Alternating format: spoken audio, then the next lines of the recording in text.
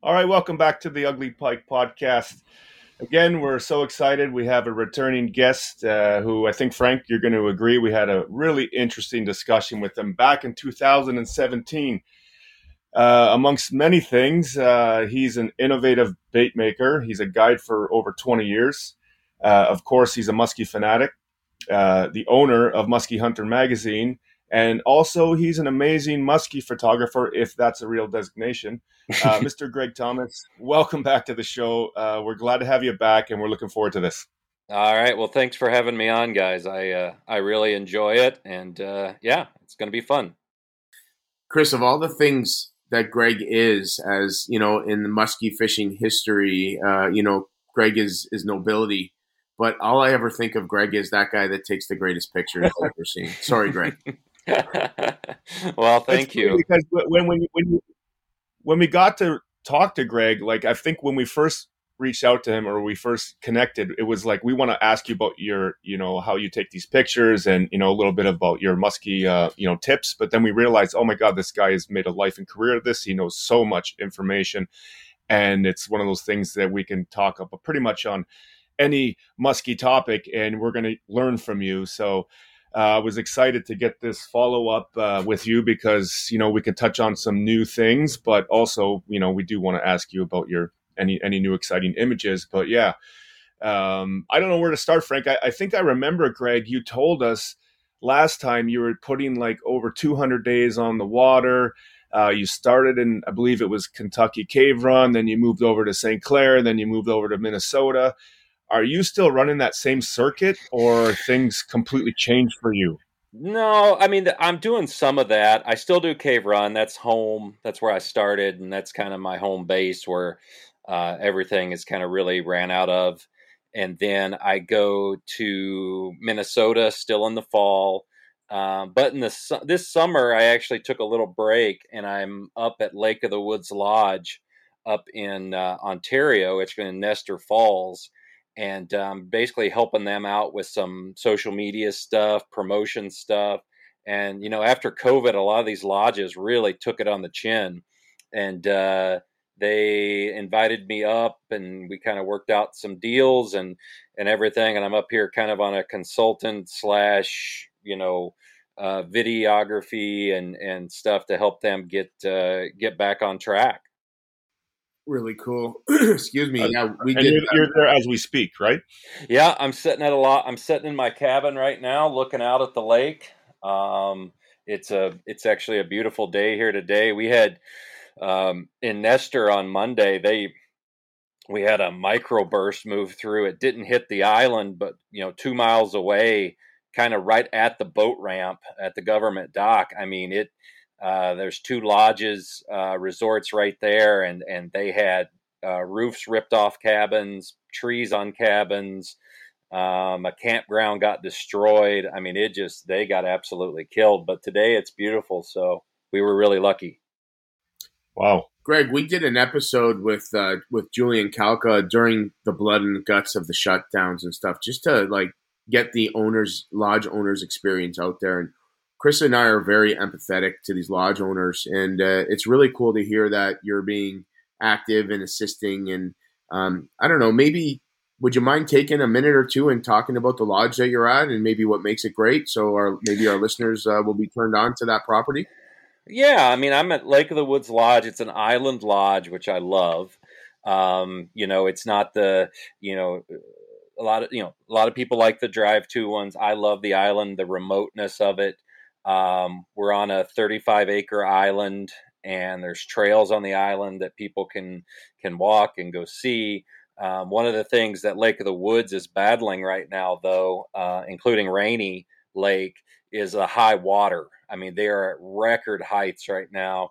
And so a lot of people that have cabins here, or like this lodge and all the lodges, they're dealing with this 5 feet of extra water in Lake of the Woods. And I mean, to put that in perspective, I mean, 5 feet of water in 1 million acres, that is something, to behold. And I mean, it's just a huge, huge undertaking.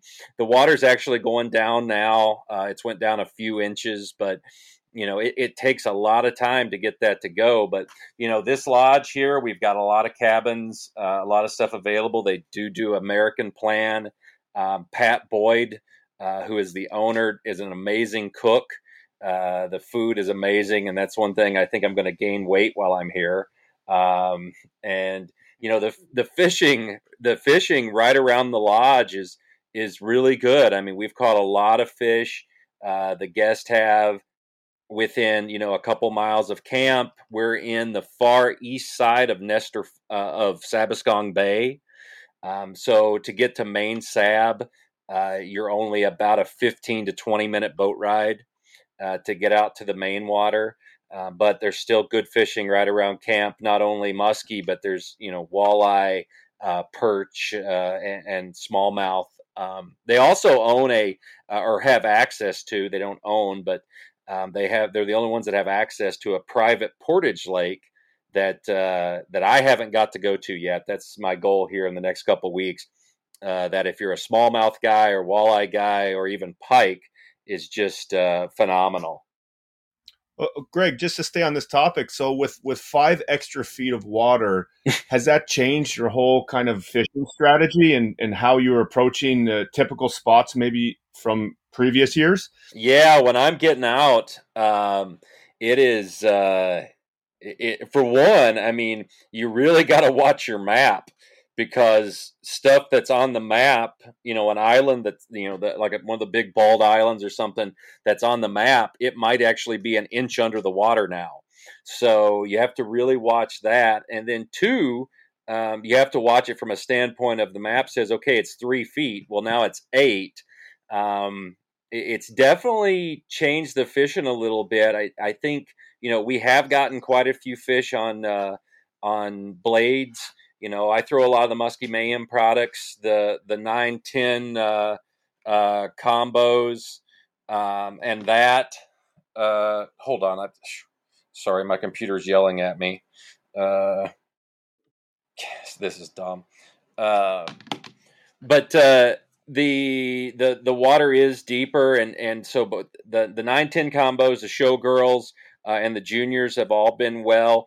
The topwater bite hasn't been that great, and I think some of that might be because we really warmed up here. Water temps are in the upper 70s when it's, we had some calm, flat days, but it actually has cooled down quite a bit. We've had, since that storm, the temperatures dropped. We've had we had a northwest wind yesterday pushing over 20 mile an hour. And that was, that really cooled it down. So the water temps are in that 72 to 74 range right now.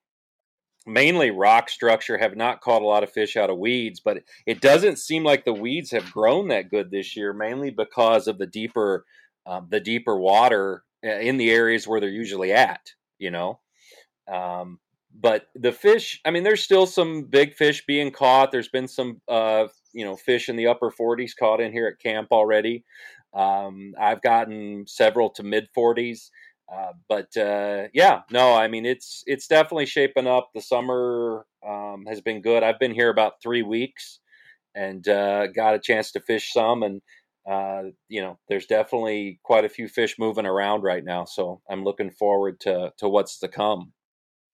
Yeah, Chris, I couldn't be any more jealous. I know. On an 35-acre island, Lake of the Woods, I mean, that's paradise, right? Yeah, it's pretty much paradise. It's really nice. I mean, it's really similar to downtown Detroit, Michigan.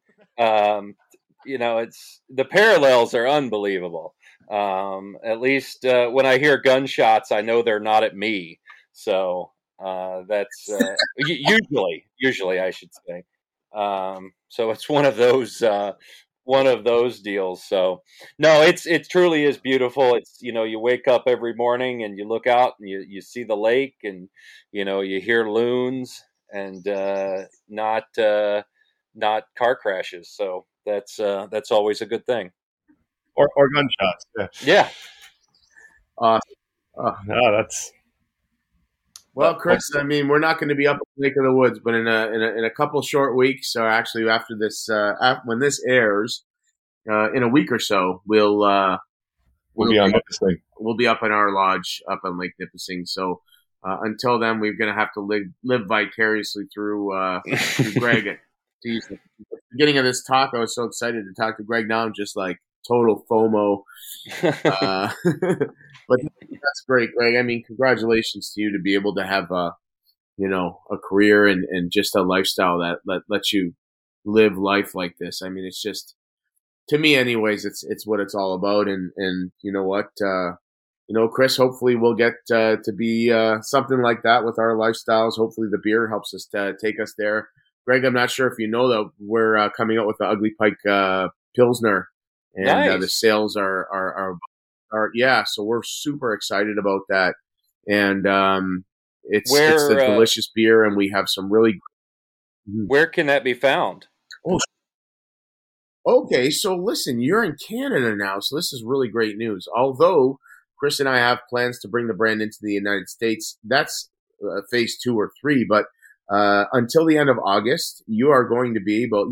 Well, let's talk in the present tense because this episode will air in a couple weeks. But you just have to go to Ugly Pike Brewing, uglypikebrewing.com. And you click the buy now button, and shipping is free anywhere in Canada until the end of August. Okay. Well, I will definitely do that. Good. The sale opens tomorrow. Yeah. The sale opens tomorrow, Gregg, and we ship at the end of the month. So FYI. All right. So there's this. And you're going to get this beer and you're going to look. Go ahead. Sorry, I was just gonna say, Gregg, you're gonna get this beer and you're gonna look at the can and you're gonna think, this is exactly where I need to be right now, because it's a picture of a musky with a lake setting, and you're gonna be sitting on your island, and it's gonna pair very nicely with the context that you're in right now. Well, that's cool. How did this come about? Did you have a connection in the brewing business, or did you just decide to order one of those kits offline and make it in the bathtub, or how did this come about? Yes, you want to take this, or am I taking it? Oh, go ahead. Okay, so we actually had we have a very big and state of the art brewery down here. It's a brand new brewery, and the owner is actually an associate of mine, but he was listening to the show and heard a lot of the messages, Gregg, we talked about when the closures were happening about, and we have this on our label about the risk to our culture when we, the ramps were closed, Gregg, up here and everything. You know how it is up here. And sure. And we so we were really lamenting about, what happens to our Canadian culture and the treasured angling and hunting practices that define who we are. If we're not allowed to take these new generations and do this, even for a season or two, it has a big impact on our culture. And so this master brewer contacted us, and so it's we're brewing in one of the best and newest state of the art brew houses in the country, and we're securing massive distribution deals right now. So this is turning into a very big project for us. And we've made some great headway. So we are tiering our sales avenues, and the first avenue will be online. Like I said, goes live July 22nd, shipping end of the month, and then our retail outlets we're going to announce probably in the next week or two. So we've gotten massive traction. I don't know if you're on your phone or not, but I'll shoot you an image of the can so you can take a look at it. Okay. So that's how it started. Yeah, that's how it started. Well, that's great. That. Well, Gregg, the reason why I was laughing when you said the bathtub, I mean, that's what we do overseas when we need to make our alcohol in dry countries. We go to the bathtub. Well, I'm from Kentucky. There's we have stills. I know I've seen firsthand where alcohol comes from. So it's definitely Kentucky we're a bourbon state. So, all the bourbon comes out of our things. And, the only difference between bourbon and moonshine is the barrel it's set in. So that's it. Very cool. Very cool. Okay, well, enough about us, Gregg. I know that part of the reason you wanted to come on today and shot you a couple of those images. Was you wanted to make an announcement about what's going on in your world with Musky Hunter Magazine. Yeah. No, I can't wait. I like that can. Who took Isn't that nice, Chris? Who took the pictures for you? Chris, Those? Go ahead. Oh yeah, I took them, Greg. Nice. I like the angles you used. I took them. Nice. Thanks. That is really cool. No, I definitely got to get some of that and keep the can because I love that can. Well, I tell you what. I mean, you guys are coming out with this beer. I mean, with Musky Hunter, we might have you when you get to your sales going up. We might have a way to help you sell it. Musky Hunter Magazine has been around for 31 years, and it's been a thing that I grew up reading. Most people don't realize it, but we do read in Kentucky, or somebody reads it to us. It's it's one of those things that I've always enjoyed, and ever since I was a little kid, would go get, and it was just a great avenue, and it was basically the only publication you could find musky information. Every once in a while, an In Fisherman magazine would have in the States would have an article, but other than that, it was nothing. And so Musky Hunter had been around for a long, long time. And in 2018, my partner Tony Grant and I actually took over the publication and really kind of turned it changed a lot of the layout and tried to modernize it as much as we can. But COVID happened, and not only did it affect everything, it affected everything. And in the print business, it really, really got it. I mean, it made printing really, really tough. I mean, basically our print cost in a matter of 3 months went up 50%. So that wasn't good. Oh my God. Being it's 2022 and, a lot of advertisers are looking to go more online. And this is something that we had planned to do. And it was kind of the plan with the magazine, but not this fast. But we've taken Musky Hunter Magazine, and it's basically going to be a digital only magazine now. And we also have developed an app, and this is something I would like all your listeners to do, is you go to the App Store or Google Play and type in Musky Hunter Magazine and download our new app. We are going to continue to do a digital issue throughout the remainder of the year, or for a little while, at least the remainder of this year, maybe longer. We're giving everyone who is a subscriber currently, we're giving them all free access to our digital archive, which means if you are a subscriber, you go into your account, type in your account number, and you're going to see there that you're going to be able to view every Musky Hunter magazine that's ever been printed in digital form.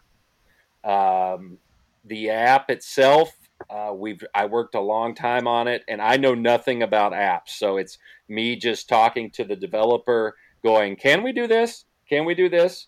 And I either get told no, maybe, or go away.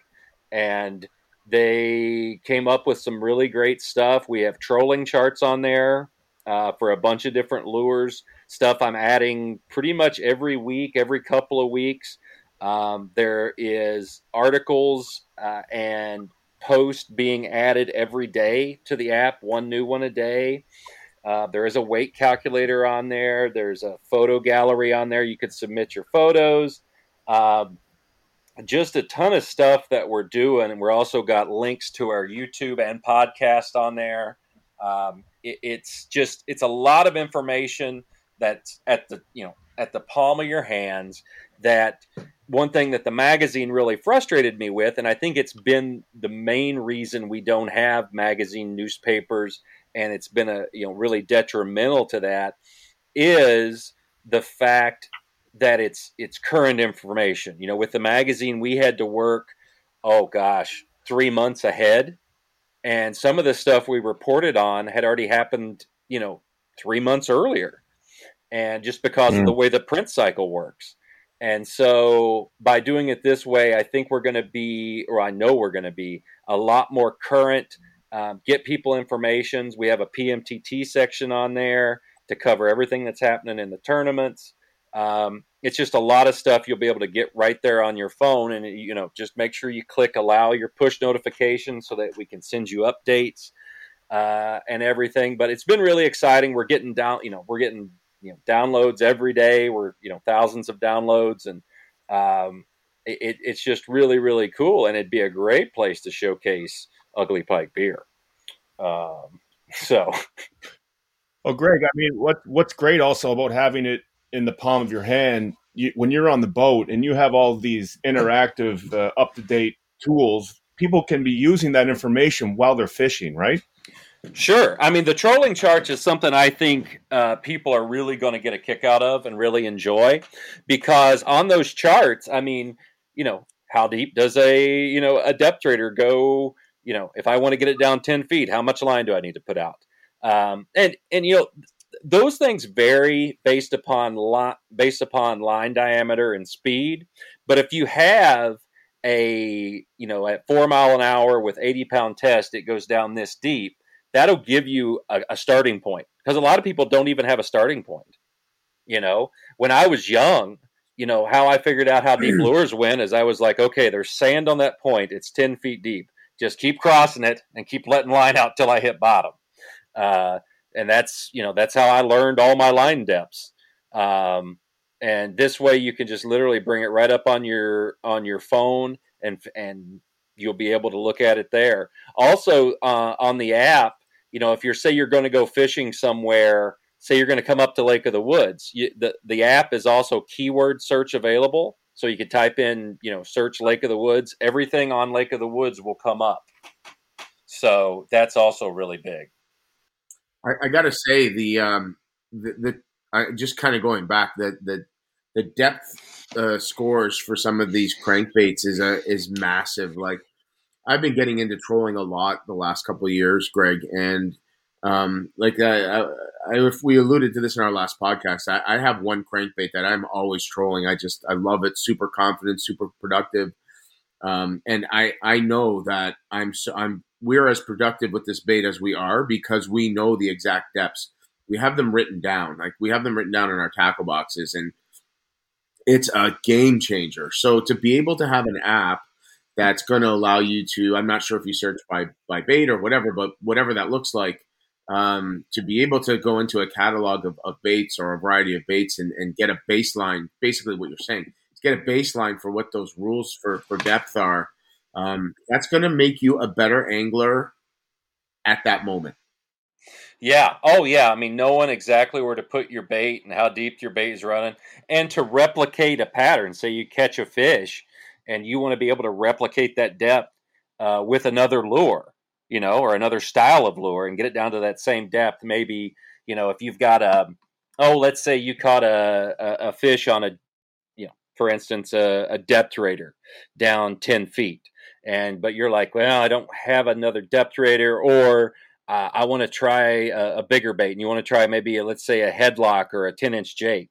And you could put it down in that same zone, which I'm a big believer in zones when fish are feeding. But you want to put something a little bit bigger, maybe a little different wiggle down there to see if it'll produce a bigger fish. You'll know exactly how far to put it back. Greg, I want to kind of talk about this. That's a really interesting point, and I'm glad to hear you say zones. And Chris, I know that, like, when we were fishing on the St. Lawrence late season, we had to get the bait to touch the fish's nose on the bottom. And, when we were striking, Chris, we talked about dissecting the water column. And when we were striking out at different, shallower depths, the one time I remember when we made the modification and went right in front of the fish's face, excuse me, we started getting success. Conversely, on nipissing, a lot of people were telling us, and even Degagne said in our series with him, you know what? I rarely ever get my baits down deeper than 12, 13 feet.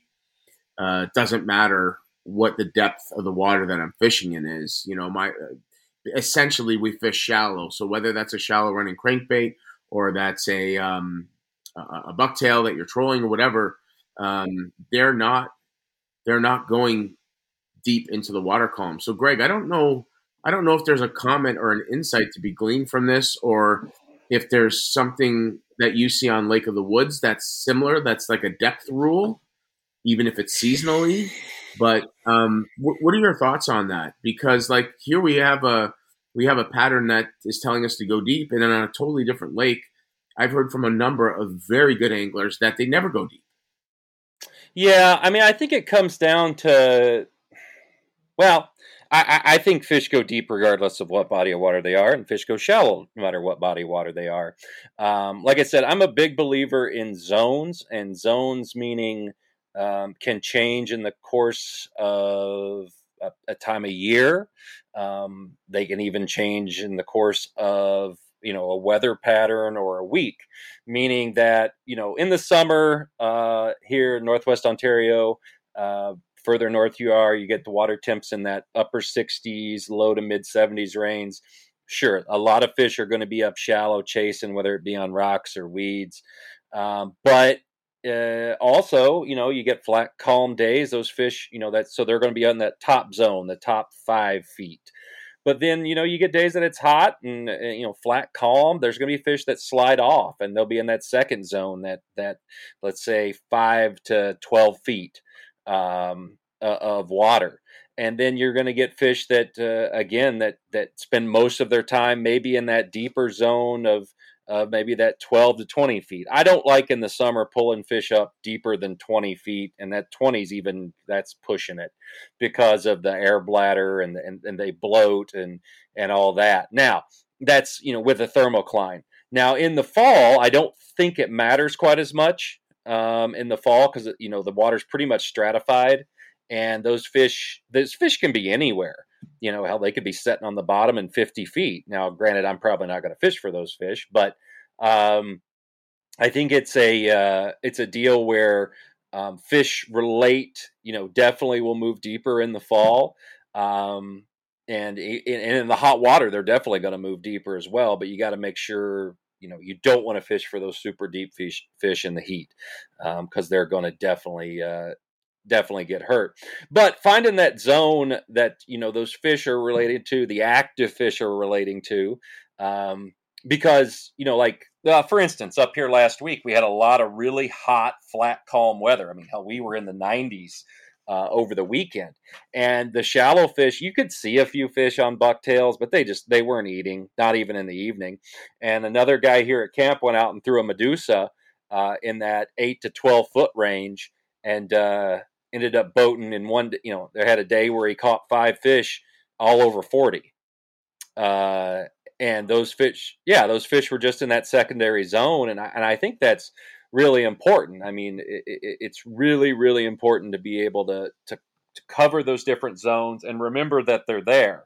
The secondary breaks, just because you can't see it, we're blessed right now with the technology of these lake maps to see stuff that we're seeing stuff now that we're never seen before, and you're able to fish those different zones and everything, and that's that's the big debate too now with the live sonar technology that people are getting with the live scope. I know there's huge debates right now in the US with the live scope technology on it, and a lot of it comes down to fishing the deeper zones that we're not able to do before, and is it detrimental to the fishery?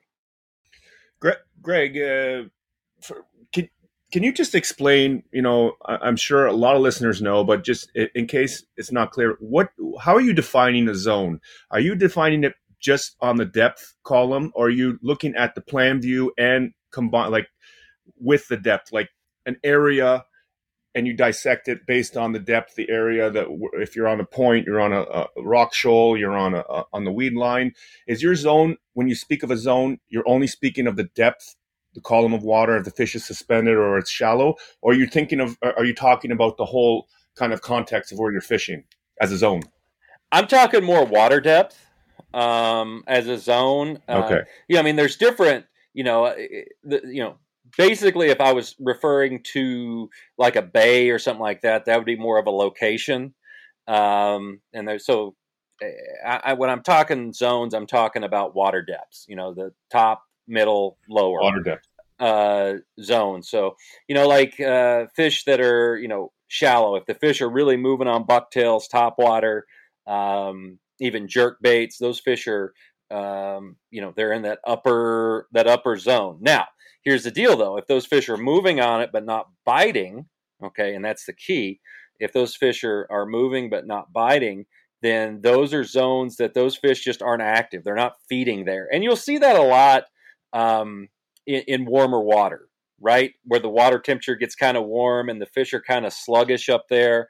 They're coming in, but they're really not biting. So those fish typically in that warmer water are feeding in the deeper zones. They're like that secondary zone. You may not have any follows, but you might catch 3. Does that make sense? You're getting bites, but you may not be seeing fish, but you're catching, which is what we're trying to do anyway. No.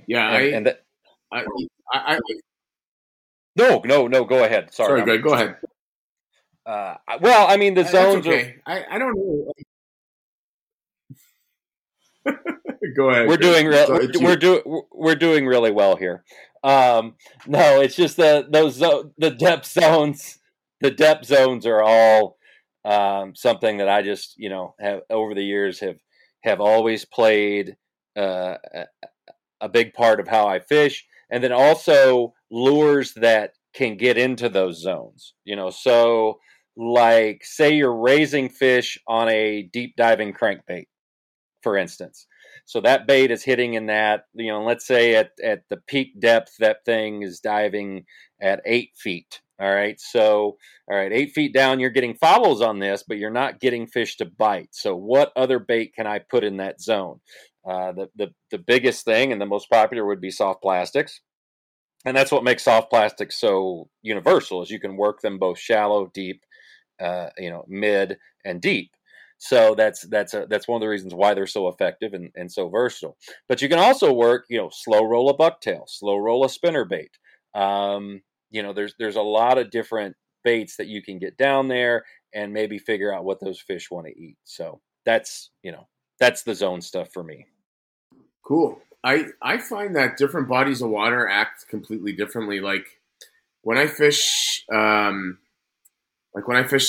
maybe it's just clear water, I don't know, but like when I fish in the St. Lawrence or even in the Niagara River here, we don't see many follows at all. When I fish Eagle Lake, every freaking fish is a follow.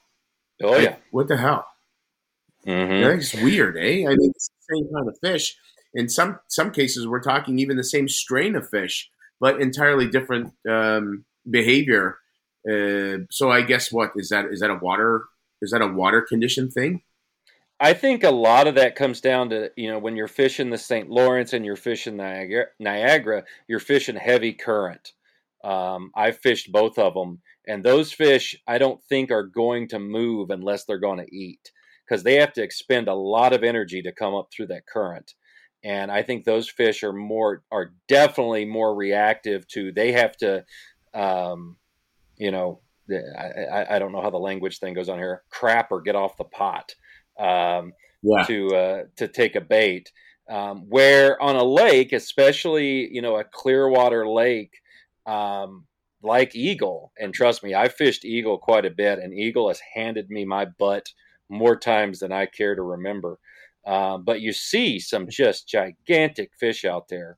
I've had an opportunity to catch a few, but man, it is it's definitely a tough body of water. And out there, it seems like you definitely rely on, time, speed, light levels, wind, lunar, and weather. That's a lake that'll really throw you some curves. Is Lake of the Woods the same as Eagle and Sewell in the sense that, like, as Frank alluded to, like we were at almost 98%, if not 100, on most days of fish contact was at the boat. So it was all about your figure eight technique after you pulled it in, and if that was your chance for success. But there was very rare occasions that they were biting on the retrieve or when the lure hit the water. Is that the same in Lake of the Woods? Lake of the Woods is a figure eighters paradise. These fish up here love the 8. They'll hit on the 7th, 8th, 9th turn sometimes, and they are definitely a figure eighters fish up here. You can get some on the cast, I will say that, especially after some kind of change, like maybe a water temperature drop or something like that. But these fish definitely love figure eights, and I've started going to most of the rods I throw now are all, especially in the summertime when I'm throwing bucktails and soft plastics, is I'm using 9, 8, and 10-foot rods, and that really, really helps you out on figure eighting. Yeah, those 10-foot rods are magical on your back. Yes. Yes. Not only I find too on your back, but like if you have to push the rod down deeper to entice a fish that maybe you saw headed in the other direction and you want to kind of get that bait down deeper, that extra rod is invaluable. I mean, it's everything. Yeah, it's all really, really good Greg, stuff. I go ahead, Greg. No, I just said it's all really good stuff. Okay. I was just going to say, Greg, like before we get into even more technical discussions or tips that you can give us, I just wanted to go back to the Musky Hunter magazines going digital, and I had a question when you were talking, but I didn't want to interrupt you.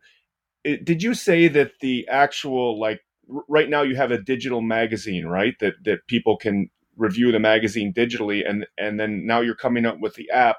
Is the digital magazine going to stop it like completely, and then everything is going to be app based? So articles or whatever will all be integrated into the app, or you're still going to produce a digital magazine?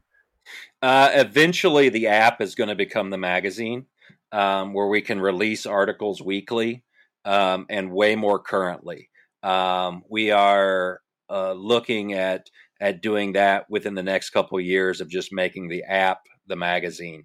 Again, it's all about just getting information out to people in a concise, quicker format, and an ability for everybody to get stuff as the season and the time of year calls for it.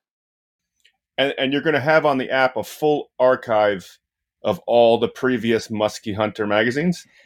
That is the goal eventually. Right now, we do not have that, mainly because PDFs and the app currently are not very friendly to each other. Right now, we're working on a way to do that. That's not going to happen probably. I mean, it's going to be when I get back home this winter and really be able to sit down and do something. Right now, that's just something we can't do. But if you are a subscriber, all you have to do is go into your account, and you will have access to all the old issues. Amazing. Okay, I'm on the Apple iOS store here. What is the name of the magazine? The Musky Hunter Mag, is that the app? Yes. Is it blue? Yeah, blue. Musky Hunter Mag, the authority in musky fishing. Yep, that's it. Okay. That's it. You'll install it right now. Yeah. Watch out for the virus. No. You'll be good. Surprise. Surprise. That's, yeah. We're going to have to open one of those beers we send to Greg, okay? Yeah. So we guys, on Android in the Google Store, Greg, it's Musky Hunter Magazine, right? Musky 360 Media? Yes. Okay. Beauty. Installing. Yeah. This is nice. Cool. Okay, Chris, we've got about 5 minutes here. We have a hard out today. Is there... I know Greg submitted a list to us. Maybe we should pick something off that list and get some thoughts. I think we really discussed the patterns already. We discussed the magazine.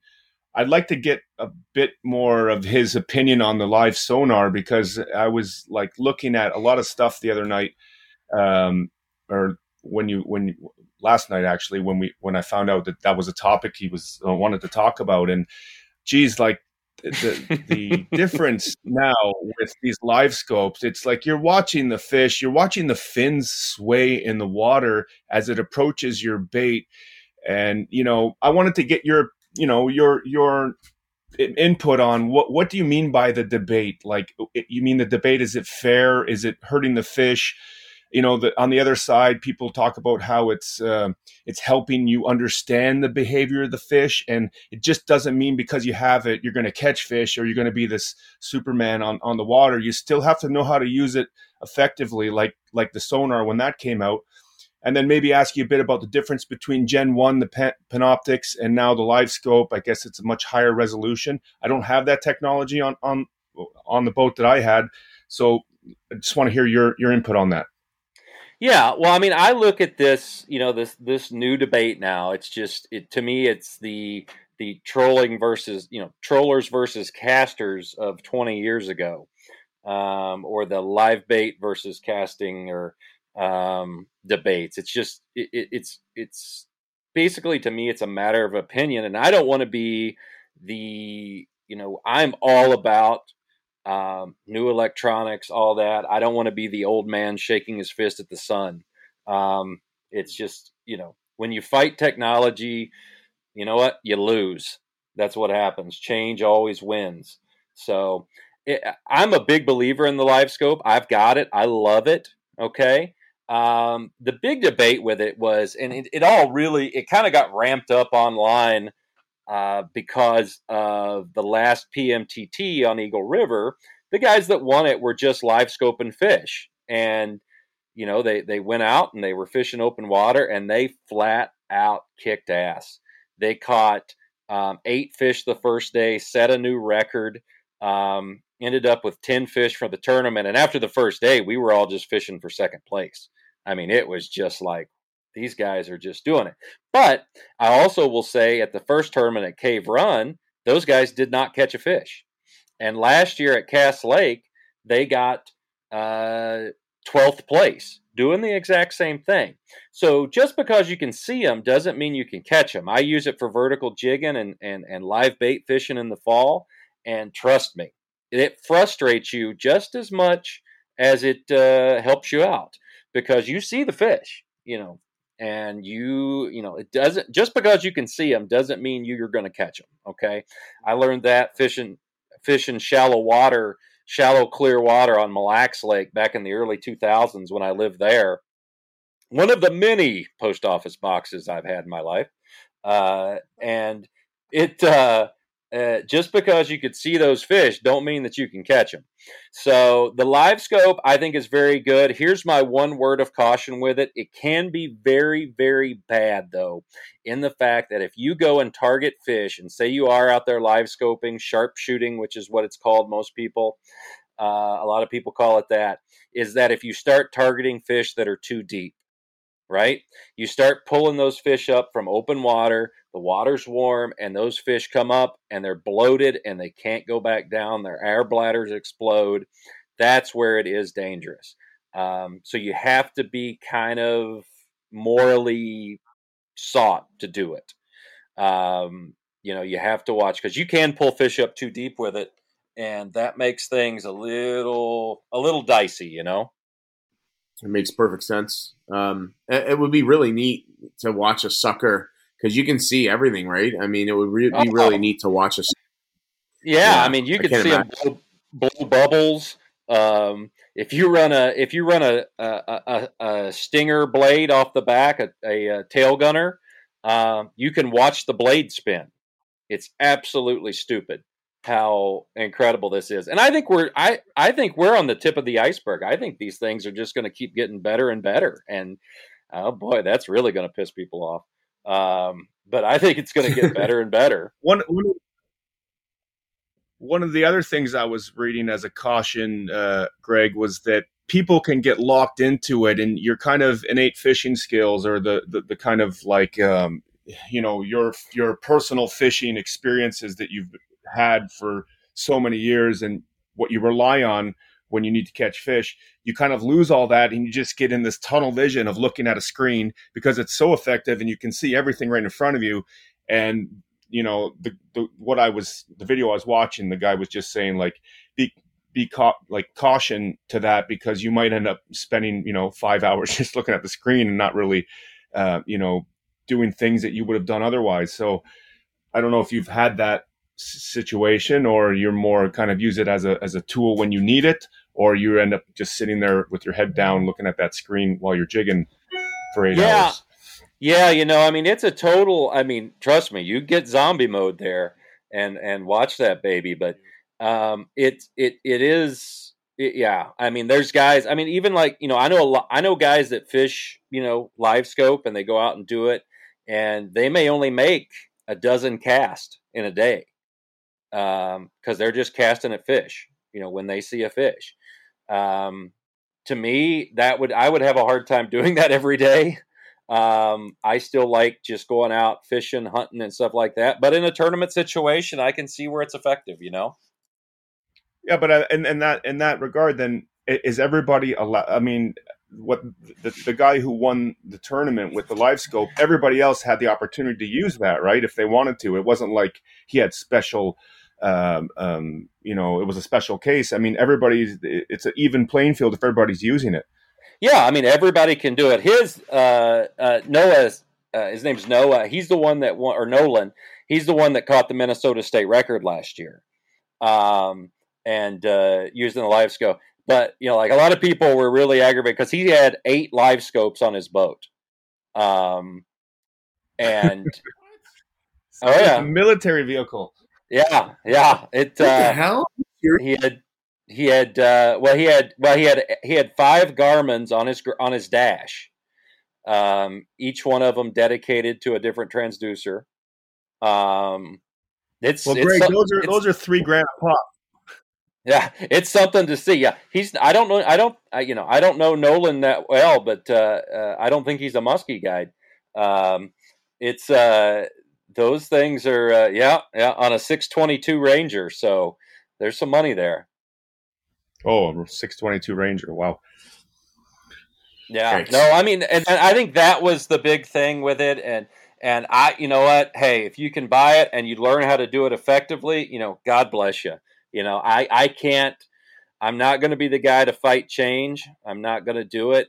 But as long as you do it safely, ethically, it's good. I do think on panfish populations, though, live scope could be bad because it's literally shooting fish in a barrel. You can pick the one you want to catch. For sure. All right. Well, we're gonna have to save up Frank to get it on the boat. Unfortunately, guys, I have a hard out because I have a family event with my wife and I got to leave. So, Greg, I have like 4 or 5 other things I want to talk to you about. One of them is specific about lunar cycles. Do you mind if we set up another call in obviously not anytime soon, but we'd love to talk to you again. And I know you're super busy, but it's just such interesting talk with you all the time. Are you open to that? Yeah, let's do it again. I might be drinking one of your beers. Beautiful. All right, Greg, thanks for coming on. It's always awesome to talk to you. You're a great conversation and obviously a muskie fishing legend, and we appreciate your time. Greg, let us know what you think of the beer. Hit us up on Instagram when you get it. And other than that, I think we're going to sign off so that Chris doesn't have to get a divorce. All right. One last thing for Greg. Like, you just want to recap the whole where they can download everything and what's the tagline? So it's sure. You can go to go to the Google Play or go to with iOS, go to the Apple Store, type in Musky Hunter Magazine or Musky Hunter Mag. It's going to be in blue text. Blue and white icon there. Download it to your phone. It is absolutely free. It costs you nothing to do it. Turn on your allow push notifications so that we can send you information. Also, make sure you check out everything at muskyhunter.com. We are still here. We're still working for everything. Everything else is going to be business as usual. We have the collectible lure that we're doing. We're doing actually the Burt bait this year. It's 30th year, 30th anniversary of the Burt bait. We have a special color that we're releasing 500 of them for people to buy. So all kinds of good stuff, and I look forward to it. Talking with you guys again. It'll be great. And if the review I send you, if there's a lot of misspelled words, I've enjoyed more than one of your beers. So we hope you like it, and we expect that you will. All right, guys, we are signing off. Thanks for listening. See ya.